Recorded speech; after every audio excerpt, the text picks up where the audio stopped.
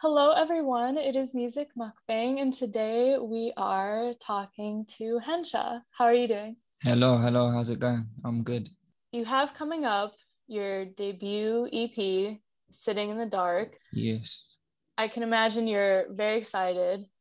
I am. But I'm also a bit nervous and Yeah, I don't really get nervous releasing music, but it's quite a big deal personally because there's a lot of personal content inside yeah, in the EP. So a little bit nervous, but I'm generally excited to get it out there. So yeah. And I got a chance to listen to the EP, and I can definitely say that people are going to love it. It's going to be great. What was different, if anything, about creating this EP as opposed to your other singles?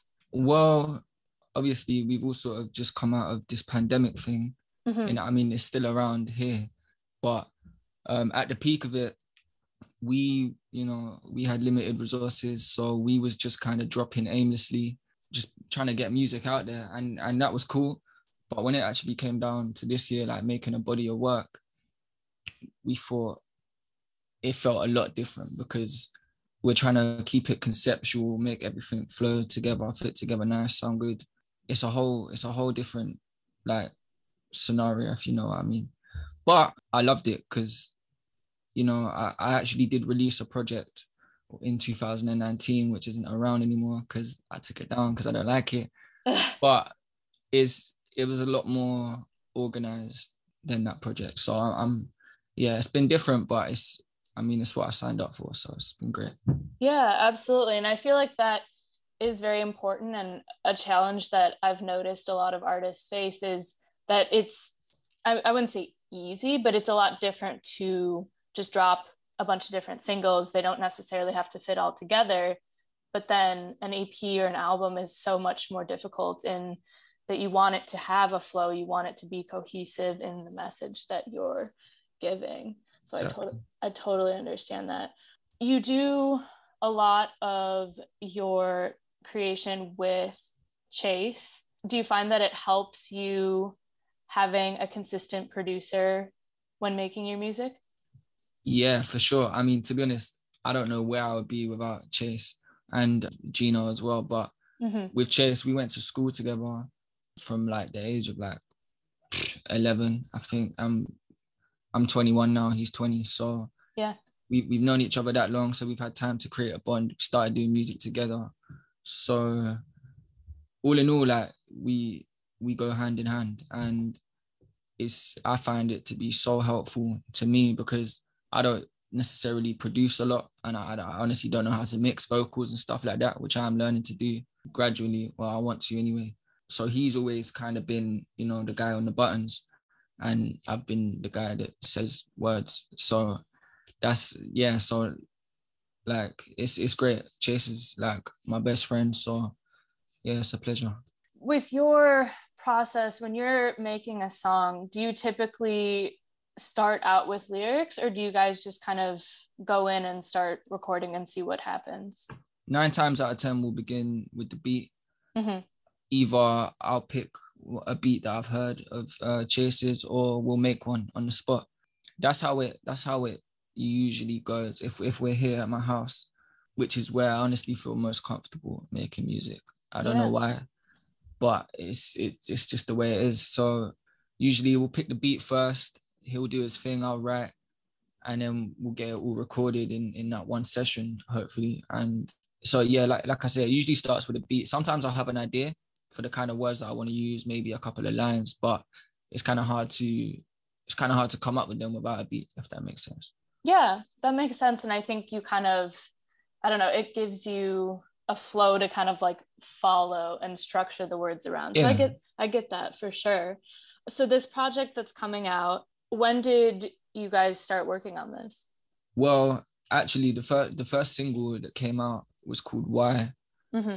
but that song existed before the EP existed, if that makes sense. Yeah, interesting. So we were sitting on that song for like maybe a year and a half, and we was like, we want to drop it, but like we don't want to just drop it aimlessly like we have been doing. And that's when the idea for the project came around, and we didn't base it around the song, but you know, we found a way to fit it in there. So, but the actual project began early this year, and we wrapped it up just like maybe a month ago. So it took a while, but that's mostly down to, you know, people being available at certain times, having to be all in the same place at the same time, which is long. But yeah, we got it done in the end. So absolutely dope. That's cool.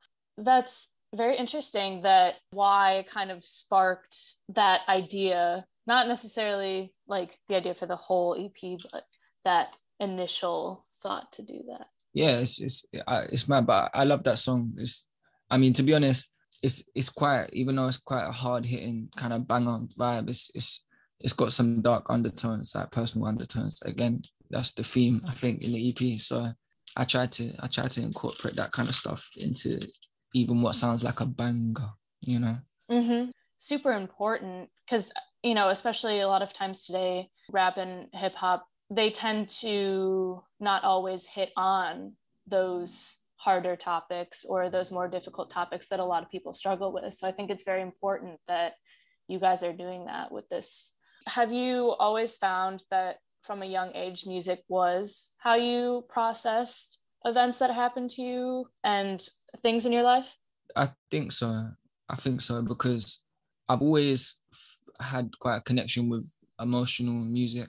Like not sad necessarily, it can be sad, but music that has a feeling to it, which, I mean, I guess all music does, you could argue, but my granddad used to always spin like the blues and jazz on his record player. He was in a band back in the day as well, so I've always been around music and had quite a good connection with it. But I didn't start writing music until I was about 12 on my, I don't know if you remember BlackBerry, the phones. Oh yeah, they had the little keyboard, so I was lit. I was just typing away on there, and it was kind of aimless, but yeah, you know, fast forward to 2018, we started making music, speaking on, you know, stuff, and we haven't really looked back since. I haven't really looked back since. So I would agree that I definitely have an emotional connection to the music. You grew up Northwest London, in Camden. Would you say that where you grew up has an effect on your style of music and what you create? Yeah, 1,000%, because I don't know, have you heard of Camden at all? I wouldn't be surprised if you haven't, but a little bit, but I think you can probably fill in the gaps here. Yeah, cool. So Camden's a very, like, it's very centered with the culture of London. Like, it's so multicultural. You know, you walk down the street, you'll see every race of person, every type of person. And also back in the day with the music scene, it was thriving with like bands and stuff. It's always been a hot spot for bands and clubs and things like that. However, there's also the rough parts, because, you know, in the UK there's a big problem with gangs and knife crime and all that jazz, but that goes on there too. But all in all, like, it's like a melting pot of just culture and vibes, really. And growing up there, like, 100% took a toll on me. 100% did. In terms of the music I make, I've delved into like punk music, and you know, there's a lot of stuff like that around Camden. You'll walk down and see dudes with like big Mohicans and, you know, the spiky like leather jackets and all that jazz. So like, it's a sick place. You should go if you get a chance to. Absolutely. You have this blend of all different genres of music around you and all different types of people, but then you also see you see like the good and the bad of it. So I definitely see how that shows up in your music. Yeah. For Sitting in the Dark, you have 3 promotional singles. Did you have a particular reason why you wanted the promotional singles to be Why, Die Alone, and Nobody? Well, Why, like I said, Why was always the base level. That was what we wanted to go off of. And with Die Alone, I wanted to put the song that had a featured artist out, because I feel like, you know, that's exciting. It's something different. People aren't going to expect it. And TM Distant, who's on Die Alone, me and him have been making music for years now together. So it was, I don't do a lot of features, to be honest, but it was, you know, I thought it's only right to have them on the project. So that's the reason for Die Alone. I thought that was perfect. And then with Nobody, that's actually the latest edition. We actually had the EP wrapped up, and then we made this song, and we was like, oh, that's the last single.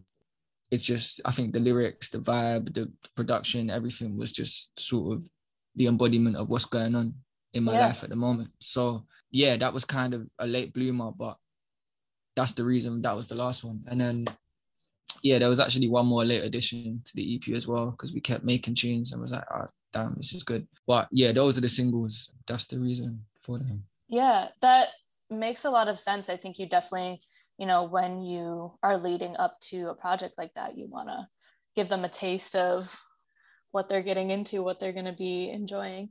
So you mentioned you don't do a lot of features. Why is that? Okay, so I mean, I do features, but I don't necessarily have a lot of people feature on my music, if that makes sense. So I'll jump on. Yeah, I'll jump on whatever. But when it comes to having people on my stuff, this is gonna sound so arrogant, right? And so like stupid, but I doubt. I haven't met somebody yet that apart from the people that I've had on my songs, that I feel could sit comfortably on the song, if that makes sense. No, that makes total sense. I'm not saying that there's nobody. Of course, there's thousands of artists out there that I want to work with, but a lot of artists, they ain't even gonna ever see your DM. So I'm very selective with who I have on my joints. But I think that's partly just my pride and wanting the music to sound proper. You know what I mean? Yeah, I think that makes it so much more special that you pay so much attention to that, because I feel like a lot of people, and this is just a matter of style, but some people are quick, they'll just have anyone on their songs, they'll just do features with anyone, but it's very intentional. Which that is cool though. I do respect that. I respect someone who will come out and just say, I'll jump on absolutely anything, because I was kind of like that before when I was a bit younger, but I tried to be a lot more calculated now. But all praise to people that do that. But I get what you're saying. Yeah, it's two different types of methodology, and I feel like it can work depending on who you are or where you are in your journey. So for sure.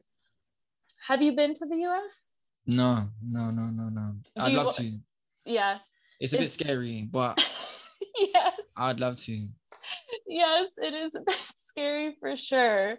Is there anything about the US that you've wanted to know within the music scene or just in general? It's a tough one because the US is so accessible. Everything on TV is American, pretty much. And obviously that's not me saying, oh, I know everything about America because I watch TV, but I feel like that's kind of the difference, because I watch a lot of reaction videos, say for example, someone from the US listening to UK music, and I feel like I feel like we know more about you guys than you know about us generally. Yeah. In a sense of because your guys' culture has been so ingrained into our childhoods and things like that. But is everything actually just bigger out there? Because I feel like the cars are huge. American cars are just huge. Oh yeah, they are. Because there's mostly here it's just hatchbacks mostly that you see on the street, like these tiny little things.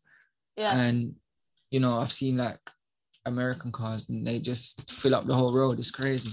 Oh yeah, and especially where I live, it's a little bit of a more rural area, right? So there's a lot of big trucks, and it's pretty common for I guess kids at university to have a car that seats 5 people, and it's pretty big with a large space of trunk. And so I don't know. I mean, it's mad. You guys drive from pretty young as well, right? What 16 most people. I mean, that's the thing, in over here it's kind of a privilege in a way to have a car. Most people that I know, they won't drive until they're 23, maybe 24. Interesting. So I find it mad interesting that you guys out there seem to just drive so young. Yeah. Would you say in the UK with music, and some musicians from the UK, they'll have an American accent when they sing.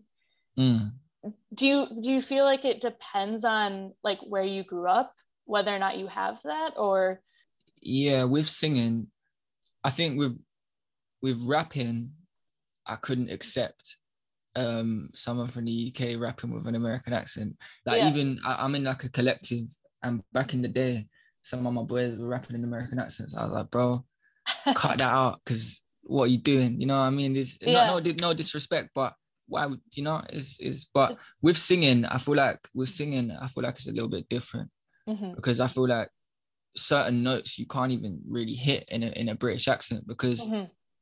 actually it kind of depends, because there's so many different accents in the UK. It's so small, but there's Yeah. thousands. Well, I don't know about thousands. There's loads of accents. Yeah. I don't know. With singing, I feel like singing you can get a pass, because I feel like it's just really easy. Not easy, I can't sing, but I feel like it's easier to sing in an American accent. However, but when it comes to rapping, like I say, Yeah. it's a no for me. That makes sense actually, because rapping, I mean, it has a flow, it has a melody to it, but it is a lot closer, I guess you could say, to spoken word. Yeah. So that certainly makes sense that it would be. To be honest, I think there's actually a science behind why people sing in an American accent, because Yeah. even outside the UK, you hear a lot of American accents Yeah. in just as people's kind of default singing voice. I have actually watched a video about it, Mm-hmm. but I don't remember. I don't remember the information. So Yeah. I'm not gonna lie and say make stuff up here. So No, you're good. But yeah, no, that is definitely a fascinating point. You did a set at the Alt London Festival, you did a song. What would be for you a dream venue to play or perform at? yeah. Oh, Jesus. Well, yeah, I did. My friend Bad Lad, who makes like trap metal stuff, he actually allowed me to come out for it. It was actually his set at Alt London, and he gave me the opportunity to do a song. So big up to him for that. But my dream venue, to be honest, is a venue in Camden. Mm-hmm. Believe it or not, it's called the Underworld. It's the first place I ever went to a gig, and it's really cool. And it's not big, it's not huge. It's maybe 200-300 cap, but that is my dream venue to perform at, just simply because of the sentimental value. Who did you see there? Have you heard of Scarlord? I have, yes. I saw Scarlord. I used to love that trap metal stuff so much when I was like 17, 18. Mm-hmm. That was my shit. I was like, I feel like it's the perfect age, Yeah. really, to love that kind of music. I mean, I can listen to it now, but I feel like in a way I sort of grew out of it personally. Yeah. But the Scarlord show was lit. He's insane. He killed it. Oh, I bet. And that's how I actually met my collective. If it wasn't for that show, I never would have met my manager. Wow.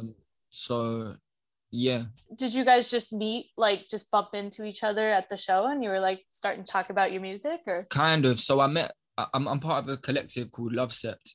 Okay. And we make less serious music than my music. It's kind of our space to have fun. Mm-hmm. And we met at that gig, a few members, and one of them had a show that was being put on by none other than Gino. So that's how I met him. He put me on the show, and he was kind of like, who are these emo kids kind of thing? Because, like I said, we was listening to all that stuff back then. Yeah. But then once he heard me speak, and once he kind of saw, he's actually from here, like Camden and stuff, he was like, Mm-hmm. this kid's different or whatever. And then since then, we've been like that. So it's a cool backstory. I was gonna say that's crazy. And so that show that he put you on, was that your first show that you played? Literally, I'd only been making music for a few months at that point. Wow. And literally maybe 2-3 months, and he just let it happen. He was like, yeah, have these kids on, but if it doesn't go, if it all goes down the drain, don't blame me. And luckily it went well. So yeah, he saw that something special in you. I think so. Yeah. So I'm forever grateful, because we've been working tightly ever since. So yeah. And we're on the organic thing. We don't just want to get all millions now, and we're trying to take it slow, make it real. Yeah, so, showcase it as the art that it is.